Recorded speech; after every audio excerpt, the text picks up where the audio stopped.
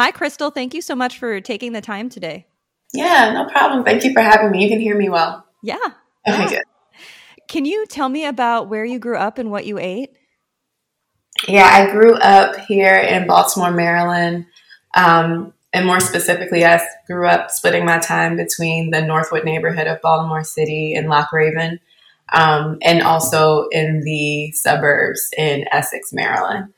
And I would say that those two places heavily influenced what I ate growing up. My mom was also a teacher who was a single mom, but also in school getting her master's. So it was kind of like a lot of latchkey kid situations. So a lot of processed food, for better or for worse. Lunchables were my best friend growing up. I love Stouffer's mac and cheese.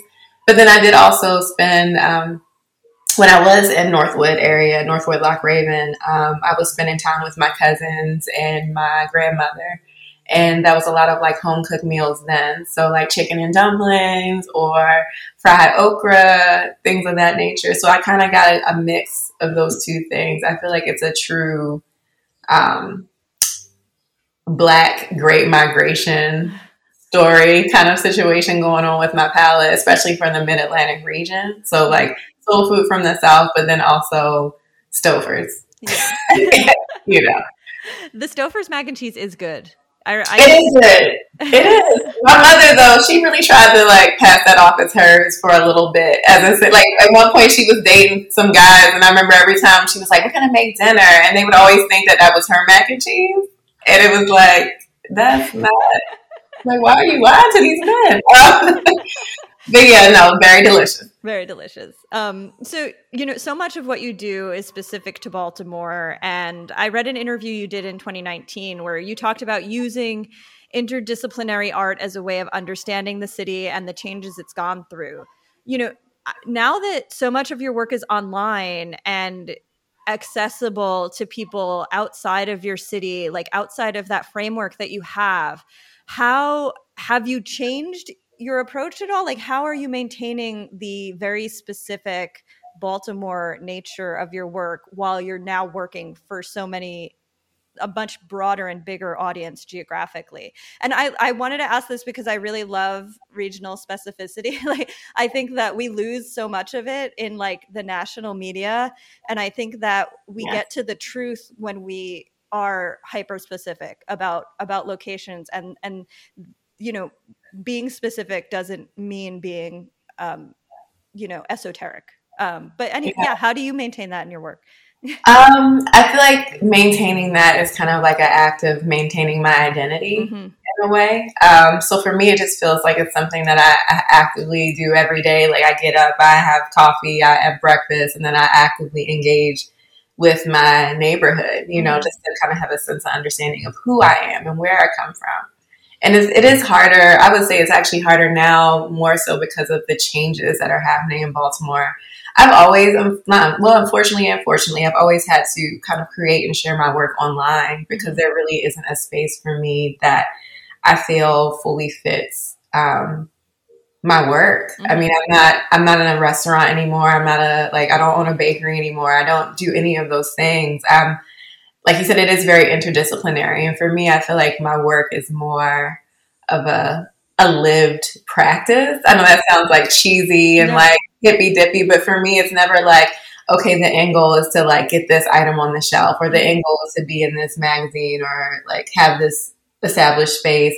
For me, the end goal is to better understand. So I feel like to better understand like who I am in this moment, where I am in this world, and like the tools that I use every day, how are they, like specifically food, how are they influenced by my surroundings, influenced by what's going on, influenced by my emotions. All of that for me, especially as I mentioned in the need for visual, as a neurodivergent person, I feel like I view the world in a way that is not commonly explored. And, one of my traits is being a little bit more vulnerable than an average person would be. And I feel like while that to some can be seen as a weakness, to me it's seen as a strength, and being able to have these open conversations about what's happening in Baltimore and how that is very much intertwined with the fate of what's happening in cities like Baltimore, like St. Louis and Detroit and the like, these once very industrial cities that are heavily populated by Black people, oftentimes Black people who came there because of the Great Migration. Like, what does the foodways of those areas look like, and how do they connect with how we identify in a national sense as Black Americans? So that's always been something that's fascinating to me. And having been put into this position where, I guess through like my connections or relationship to like women in food, in the like white women in food, specifically in the food industry, being able to have these conversations in a way that, I don't know, kind of holds folks accountable. Like, these are not just things that are happening, that are happening off in cities that you have no connection to. They're happening in Brooklyn too. It's just like people are refusing to acknowledge the role that they play. So for me, it feels like, not that I have great power, but with like this attention, with great power comes great responsibility. With this attention, I feel like it's my responsibility as a Black person that's not in a major market to have these conversations for myself, for my city, and for other people whose lives and like, I guess, sense of place intersects with those things.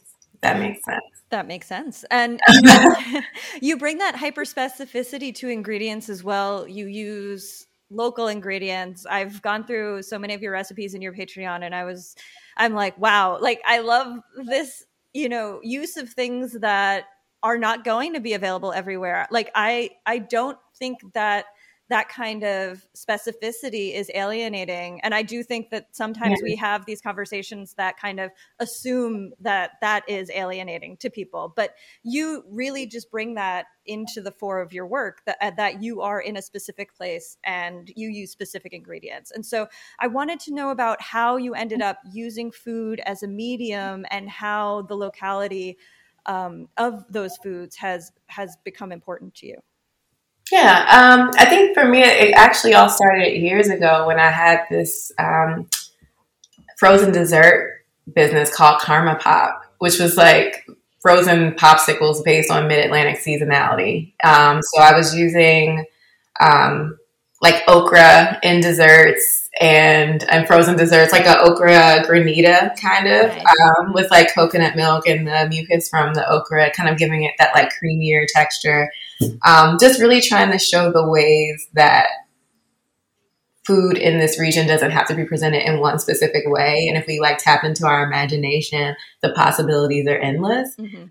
So working with urban farms here, working with Black owned farms here, to me, I felt using those ingredients in those unique ways, it kind of shows the imagination and the range, but also like, we're not tied to this specific image, right? Like if I were to say okra to someone, they would, as I mentioned before, instantly go to like, oh, fried okra, or like, oh, like some type of soul food style dish. But to me, it feels like, we know that it's so much more than that. It's not just this reduced to this one thing. And I feel oftentimes how Black foodways are reduced in this country. It's very much like, oh, fried chicken, soul food, period. That's it. Like there's no complexity there, when the reality is it is so complex. So that's generally that was like the thing that drew me to food, like the ability to use it as a storytelling medium. Right. And I was loving doing that with something that was very, I guess, childlike and somewhat pedestrian, like a popsicle, that it's something that it shows that you can use very, regular everyday ingredients, but kind of have your own fun, unique twist on it. And the story, the end product itself can tell the story of how you arrived there, So I guess that's how it came to be for me, just kind of finding a way to show the diversity and range of Black food items or foods that are popular in Black food culture, and then wanting to expand on that by, telling the story. Yeah. I read also that, you talk about food as medicine and that you've done herbal medicine coursework. What got you interested in that, and how does it influence your kind of recipe creation work? Well, for me, I think I got into that just because the whole goal of my practice is for me to kind of heal from living in this society and just living in the world that we live in. And I never really had the, like I said, I never wanted to create things to kind of have this end goal of like putting it into a museum. And I think that's why people really struggled for a long time when I started self-identifying as an artist. Mm-hmm. They were like, we can't put this in museums. And also this is something that people do every day. So why is this art? And that kind of made me transition to calling myself more of an interdisciplinary creative, because the act of healing is artful. It's very artful. And I don't think that, you know, it should be just kind of, I don't think it should be something that lives in silence. I think public healing is important. And I think that was one of the reasons when I started creating, like, I guess, activations in spaces and like things of that nature and programs, public programs, I really wanted folks to show that you can heal, but you don't have to heal in isolation. You can heal collectively. We can heal collectively, and we can use food as an item to heal ourselves collectively, like making active choices with what we want to eat, and understanding that if we don't have the access to certain things, like what are the steps that we need to take, or what are the steps that we can take as a community collectively to feed each other, to ensure that, you know, our community has access and ownership over the type of food we should be eating. Mm-hmm. So I think that for me, the act of healing in itself was one of the things that kind of drove me to exploring like herbal medicine. It was like, okay, I can continue to make work that, you know, is more of like a figurative expression of the act of healing, or I can actually like double down on that and have it be, you know, something that is actually physically healing my body. And I think that's how I came to kind of growing in the work through this dinner series that I had called Clearing the Field. And it was about healing the intergenerational trauma in my family, but using specific ingredients that I knew had healing properties. So specific types of greens and herbs, activated charcoal, all of that other stuff, incorporating that into the dinner, along with poetry and some personal narratives around the specific courses, and just showing like how it's a journey on the path to healing, and how it can be something that is really transformative, painful, but also nourishing at the same time. Right. And, you know, when I dove kind of deep into your work and all the stuff that you've done over the last decade and built and all of this, and, you know, whether it was Karma Pop or it is Studio IAO, and now you're publishing on Patreon and you're putting out Palette, you know, how has working independently, why has that been your path?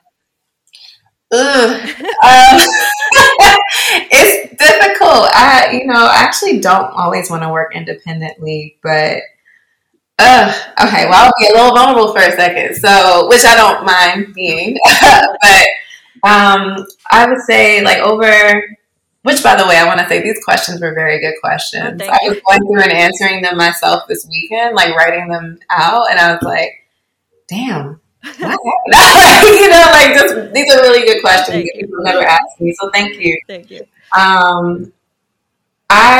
It's easier for me, unfortunately.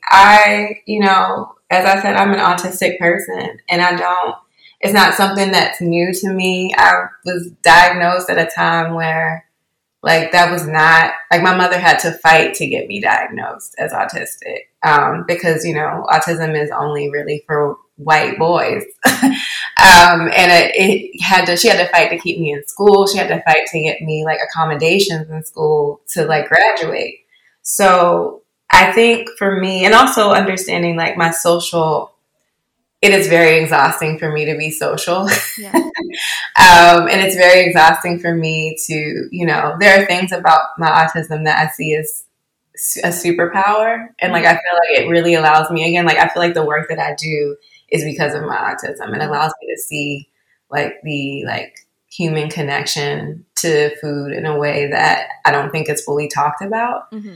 But it also it's hard to work with people who are living in a neurotypical world where like being able-bodied is the norm. Mm-hmm. And especially it's difficult for me because I don't seemingly present as a disabled person. I don't present as the way that autistic people show up in the world. Mm-hmm. So I tend to struggle with like having a conversation with people about my identity as a autistic person, as a neurodivergent person. And it is important to me that I do have that with collaborators. Mm-hmm. So I can't casually collaborate in that way.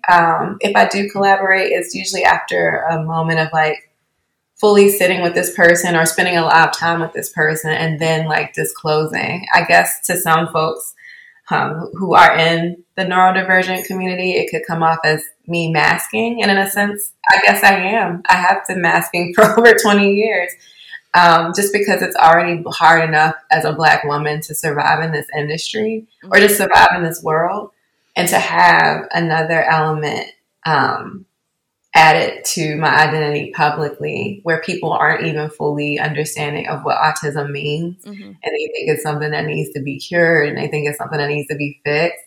I don't feel that like people barely understand my experience as a Black woman. They are not going to understand my experience as a neurodivergent Black woman. So for me, when I do collaborate with folks, even for example, Palette, mm-hmm. it's usually in a more of a like, I control this. Yeah.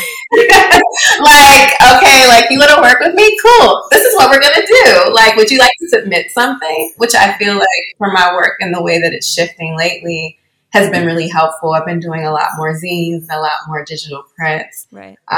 Or like digital publications. And I get to control that element. Now, also that does mean that because I am in complete control, if something goes wrong, it does fall back on me. But I'm learning to deal with that. But I will say with my most recent project, Palette with Homie Host Press, I did disclose to them like, hey, like I'm autistic and these are the things that I need. Like it's going to be really hard for me to like communicate with you without a visual. I have trouble with auditory processing. So I need to see you. I need to know what your face is looking like. Like, also sorry if I don't look at you in the eye. Like, it's a lot of things. Like, you know, if I seem really like overly passionate about one specific aspect of this project, like, please let me have that moment. Yeah, it's just a lot of things that I don't fully feel comfortable working with folks on without having to fully disclose how I show up in the world, which sucks. Yeah. But I think it's a little bit of me, but I think it's also mostly just, like I said before, the world that we live in. Yeah. No, absolutely. And that makes sense. And I mean, it means that you having ownership of your work means it is an expression of you. And I mean, I know from my own experiences, even having, when you work with other people, there's a compromise in vision that is not always okay. Yeah. And that's also why I've had more success working by myself than I have trying to get things through in a more traditional way. And it's a struggle to work independently and have all the pressure be on you and have all the work be on you. But at the same time, the reward ends up being so much bigger because it's all for you and it's not an ego thing. It just means that you got out what you meant to say. Exactly. Yeah. No, exactly. I mean, I feel that way about Palette. Like you said, it is very much focused on Baltimore. Yeah. And it is for me a love letter to my city. And I wanted to, and how my relationship to this city has like influenced so much of my relationship to food. And I really didn't want anyone else kind of coming in and telling me about how my relationship should present to the world. It was really about like, this is what it is. Mm-hmm. No, it's not, it's not LA, it's not Brooklyn, no, these poems are not formal poems. Like if a poet came through, they would rip it to shreds. Cool. Like this is all like real, authentic emotions from a person who is just living, breathing, existing, and doesn't have like any formal accreditation to do so. Yeah, yeah. So yeah, no, that was important to me, and I think that was one of the reasons that. Oh yes, that's one of the reasons this was a successful collaboration. So I'm really proud. Yeah, and on the website for Palette, you kind of explain your motivation to self-publish by saying, that you've seen much food media that was PR and social media influencer driven, and that's why you wanted to create something new and fresh and hyper specific to your city and your experience. So, what is the food media that you do enjoy? Like, what are you looking for when you look for stuff about food? Yeah, I guess I'm looking for hyper local stuff too. I love to see that. I love to see how, someone's relationship to a place has informed their relationship to food. Yeah. I'm looking for people I don't know. Yeah. Like, I'm so tired of seeing people I know, even when it's like people that I love, and I'm like, oh yay! But it's like also like I also follow like 10 other girls that do this, and I don't know them, and a lot of people don't know them, and I'm not, maybe I'm really good at doing research, but I feel as though like if I was able to find this person who lives in Portland, Oregon, doing very Black stuff, like, how is it that y'all were not able to find them and you have a whole like institution behind you? You know what I mean? You have all these resources. Yeah. So I think and I don't think it's just the journalists. I think they do sometimes do their research and then they present it and the editor is like, no one's going to read this because no one knows who this person is. Yeah. So I think it was really me being like, okay, I need to, if I'm tired of the way that people are writing about Baltimore, specifically folks like Bon App, they are, I think the people at Bon App, the ones that are still there and the ones who were there but left, I think they mean well, but I also feel like they don't fully understand the harm that they perpetuate in markets like mine. Mm-hmm. And it's upsetting and it's frustrating. And I get tired of, like I said, my city is changing so much and it's changing to a point where I don't even recognize it anymore. This diner that I used to go to before the pandemic has closed down and has been bought by some like DC person, and they're going to like turn it into like this new fancy like diner, but also like a play on the diviness of it. And it just feels like that's happening everywhere in Baltimore. Yeah.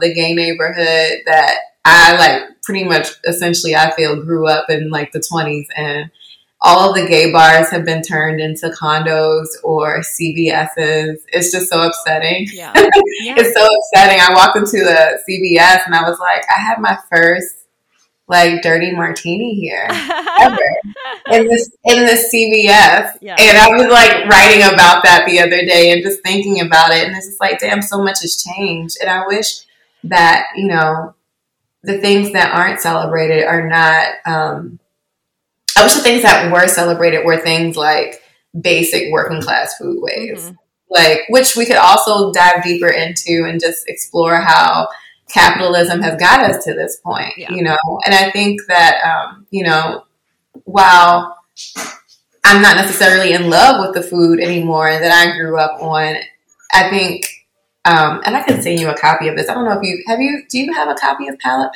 I will order it. Don't worry. No. But there's a poem in the issue. Yeah. It's called Nostalgia is the Greek word, or has the Greek words for home and pain in it. Basically, those are the root words in nostalgia. And the whole point of the poem is at the end, I want to celebrate the ways that we have survived, even if they're not the prettiest, even if they're not like what is trending right now. Like, that was the whole point of Palette in itself, like talking about chicken boxes and how, yes, this is something that is very much heavily a part of Black American culture, but how has this tool also been used to oppress us, right? Like, if we were doing like a very basic baseline argument about fried chicken and saying like, this is culturally appropriate food, like, why is this not a food sovereign item? You know what I mean? Like, then people would be like, oh, well, Black people love fried chicken, so why are they complaining? Like, we're just giving them what they want. And I think that for me, like, creating that type of work and having those type of conversations, it was really important because I knew that no one else was going to have that. I know that my experience in Baltimore is not the same as the experience of someone who was living in, like a Black person living in Chinatown, like in New York. But oftentimes in food media, that is how the experience is conflated, or even let alone Harlem. Like that's not my lived experience. You know, if anything, like a lot of folks in Harlem, at least the new Harlem, they look down on places like Baltimore. You know what I mean? Even though there is so much of our fate that's tied, and we can go, that's a whole nother conversation, like Black capitalism and whatever else. But these are all things that show the importance of representing a space in a city like Baltimore. And that it's not, you know, just another, you know, it's Blackness is not a monolith, and we're not all experiencing the same things. We experience very different things every day. So, yeah, I'm sorry if I stumbled over the question.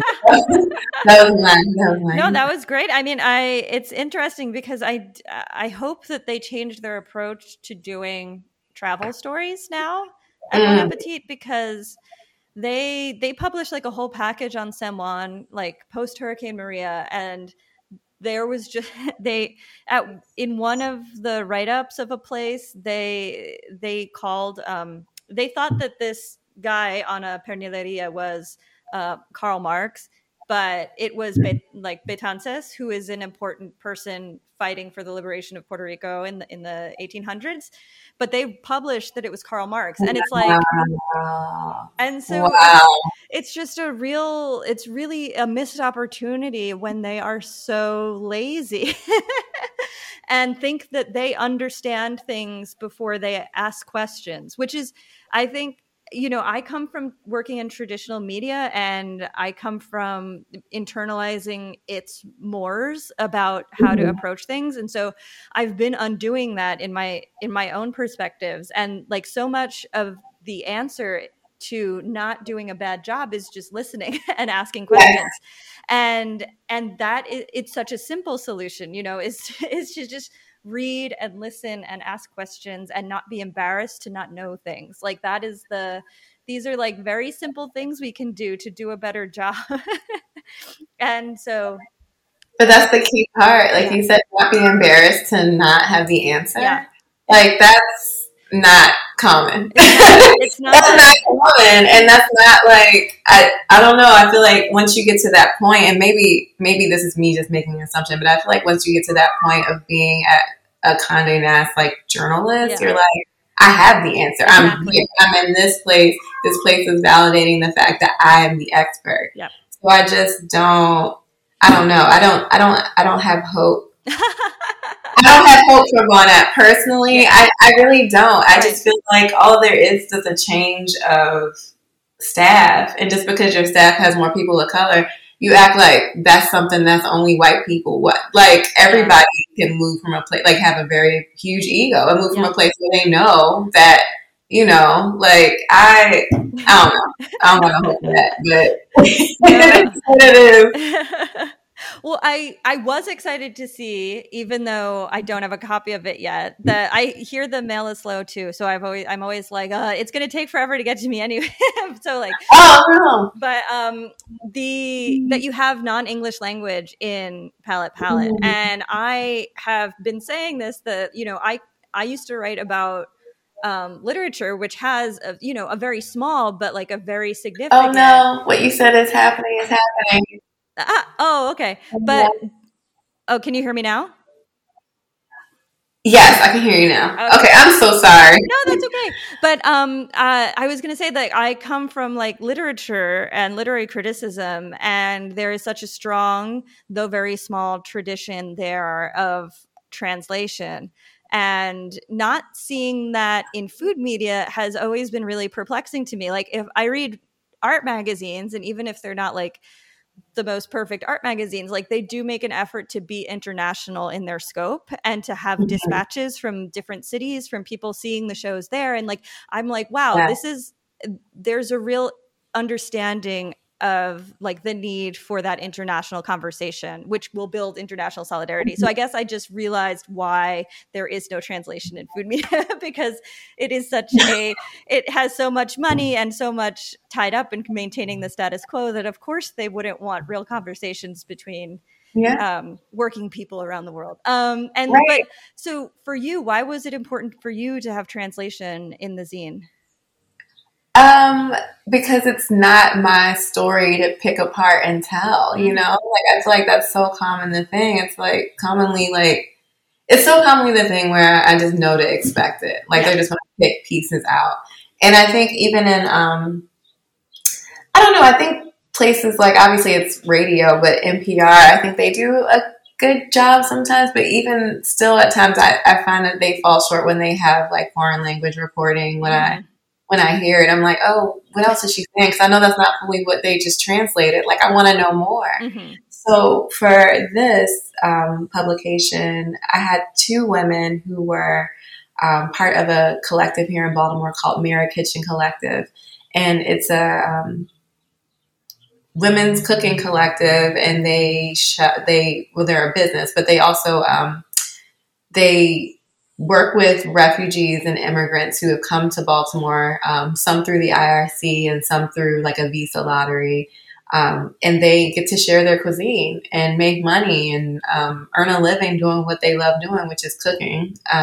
And I wanted to share their stories because in Baltimore, a lot that they are often used as like a heartwarming story, right? Like even the Baltimore Sun, like City Paper when they were operating, everybody was just like immigrants, women, business, boom, like this is it. This is the story. Let's do it. And it was just like there is so much more happening here, and y'all are really just focusing on all of the like the little target points. Like I want to know who this person is, right?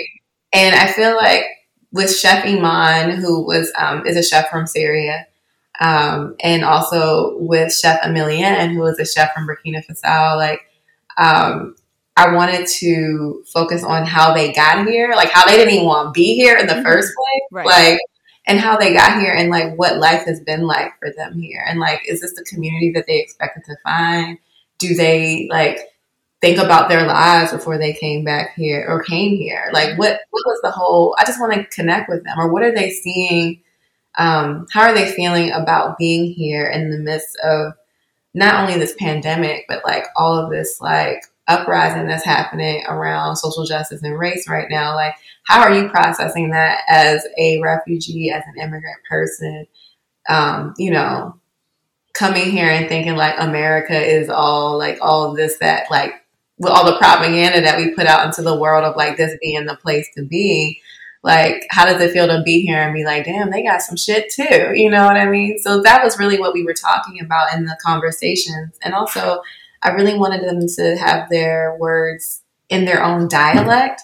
So thankfully I'm in a space where like I'm near Hopkins, so we have tons of translators, and I could work with folks on getting things translated in their specific dialect, because to me that is important. I hate when I see, like even with Black folks, I hate when I see Black folks interviewed, especially folks from the Deep South, and it's like changed around or it's published in a way that's kind of like cute, like cute little Southern accent, like in there, like that's cute, like that just adds to them being more of a character as this, you know, and it takes away from them being an actual human being, right?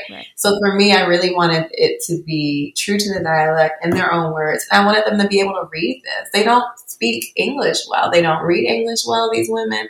So I want them to see what I wrote about them or what our conversation consisted of. I want them to see their words on paper and to be able to share that with their family and friends.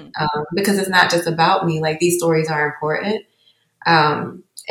They should not lose an aspect of like their livelihood because they get translated to English, which I feel like they do, you know? It's like, who is telling the story? Like English speaking person is sharing this person's story with no consideration of the fact that they can't even read it. Yeah. So to me, it was really important that happened. Yeah. Yeah.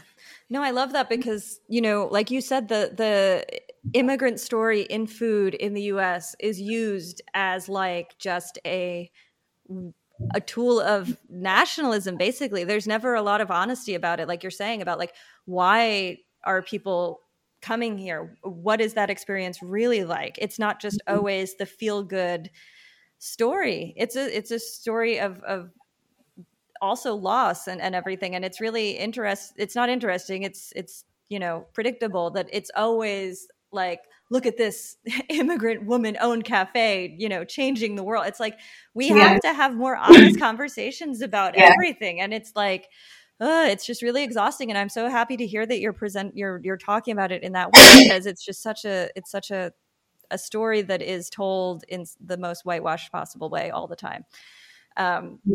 And, for you, is cooking a political act? It never started out being that, but now that I have a better understanding of like, my political presence, I guess, in the world as a person. Yeah, it is. Absolutely. I think cooking is a political act, but I definitely also, I do still order out. Yeah. I still order out. I do occasionally buy a processed food item, like a frozen food item. That's like, damn, why am I doing this? But I definitely, I think it is important to learn, to teach ourselves, to trust our tastes, our own tastes. Also be curious about other people's tastes, and, maybe not let that influence us too much, like what is popular right now. Mm-hmm. But I think curiosity is important. Curiosity tied to cooking is definitely important. Yeah. We shouldn't just be out here. I mean, we should be cooking to live and survive, but I think we should also be curious about where our food is coming from, and like where these flavors are coming from that are trending now, and like why they're trending, and what does that say about us as a country and consumers. Like, all that is important. I don't think that I'm the most, like, I'm definitely not an Alicia Kennedy right now. Look, like, you be hitting it, girl. Like, when I was listening to you on one day, I was like, oh, I was like, this is so cool. I think that you always come with the real, and I think it's really great that you are having these conversations that people are just now opening themselves up to. I mean, I think a lot of us, I was having conversations. I remember at one point my boyfriend, my partner, my boyfriend, when he was in the military, they had a Burger King on the base. So he has this like very special place in his heart for Burger King, and he still eats Burger King, and I like, ugh. And when I remember he came home one day and he was like, don't be mad, but I got you a Whopper. And I was like, why would you give me a Whopper? He was like, because it's an Impossible Whopper and I want you to taste it. And I was just like, oh, okay. But then we had this huge conversation about like processed meat and meat alternatives. And like, it was just making me think like, is anybody else having these conversations? And then to see like a couple months later, you having these conversations, and then also see, I think Food and Wine did a story on, So I was just like, wow, this is really cool. And also to know that that's something that you've been exploring for a while now, though, I think it just kind of goes back to showing, I think we're in a shift now. I hope we're in a shift now of having conversations like this and not like putting them off to the side as like, oh, so you're like food justice, right? It's just like, I remember that happened to me one time. I was in Cherry Mom magazine, and somebody was like, oh, are you in the food justice section? And I was like, no, they just put a store in my bakery. Why am I in the food justice section? Because I'm Black? Like it's just this whole idea of like the things that you're allowed to talk about as a Black person, as a person of color. And I think it's interesting how like, it can be very exhausting as a Black person in food when you are constantly positioned to be having the woke conversations, right? It's like, shit, I just want to make pie. Like, can I just make some pie? Like, why do y'all come for me for all this race shit? I don't even work in hospitality anymore. Y'all still want me to tell you about all the stuff that is wrong with hospitality so you can be like, yes, but then not change anything about it. So, like, what do you want from me? So I think that I'm happy that we are having these conversations about food being a political, or cooking being a political act. And I think that it's good that they're becoming more mainstream. And not just kind of, like I said, being pushed off to the side of being like social justice warriors. Like, yes, like it's for everyone to have. Yes. We should all be having these conversations. Yes. That's why people call me an activist sometimes. What are you talking about? Oh my God. I hate that. You I can't hate talk that. about any of this stuff without people saying that you're an activist. And it's like, no, there are real activists, and I am They not are one real of activists. Yes. them. That's how I feel. When they're like, Krystal Mack, activist. I was like, what am I activist for? Can you tell me specifically? Because I don't think I am. I'm just a person that's being like, that's like saying, like, if we walk into a room and I see a pile of, like, dirt on the floor and I'm like, there's some dirt. And it's like, Krystal Mack is a cleaner. Like, I just saw that it was dirt on the floor. I mean, we can all clean it up. That doesn't make it, like, cleaners. It just means we're being responsible human beings and clean up the world. Like, I don't. So it's just stupid to me. Yeah. I think that is a way for them. It's more for them. Yeah. It's more for them to feel like they're hitting all their bases, because the real activists are having conversations that, like, hold them accountable. Yeah, and absolutely. They don't want to do that. Yep. So, yeah, anyway, sorry. No, I love it. That's the greatest analogy I've heard ever about that. It's so stupid. It's so dumb. It's just like, you can change that with anything. It's like me walking into a zoo and being like, there's a bunch of animals. And it's like, all of a sudden I'm a zookeeper because I'm like, it doesn't make any sense. No. Well, thank you so much for your time today. This has been wonderful. Yeah. I'm already a subscriber. I've been for a while. How do I go back and adjust to become a member? Or do I have to sign up twice? Because I tried to do it and I was like, it looks like I have to sign up twice. No. Honestly, I don't know how to do it. I think I can send you a link to what would be your, like, page for your account. So, and then you can do stuff there. But I'm going to forward you this interview anyway when it comes out next month. So don't worry about it. Okay. How many interviews? It seems like you do a lot of interviews a month. It's like every week, once a week. And so at this point, I've done 50 something for it. Yeah. So it comes out every week. Yeah. Okay. Well, cool. Well, thank you for reaching out to me. I'm a very big fan of your work. Thank you. Mutual. I think you're a great writer. I'm still a baby budding writer trying to get to that point, but no, you're amazing. Oh, thank you. Thank you. It means a lot to be a part of this. So thanks. Okay. Well, I'll be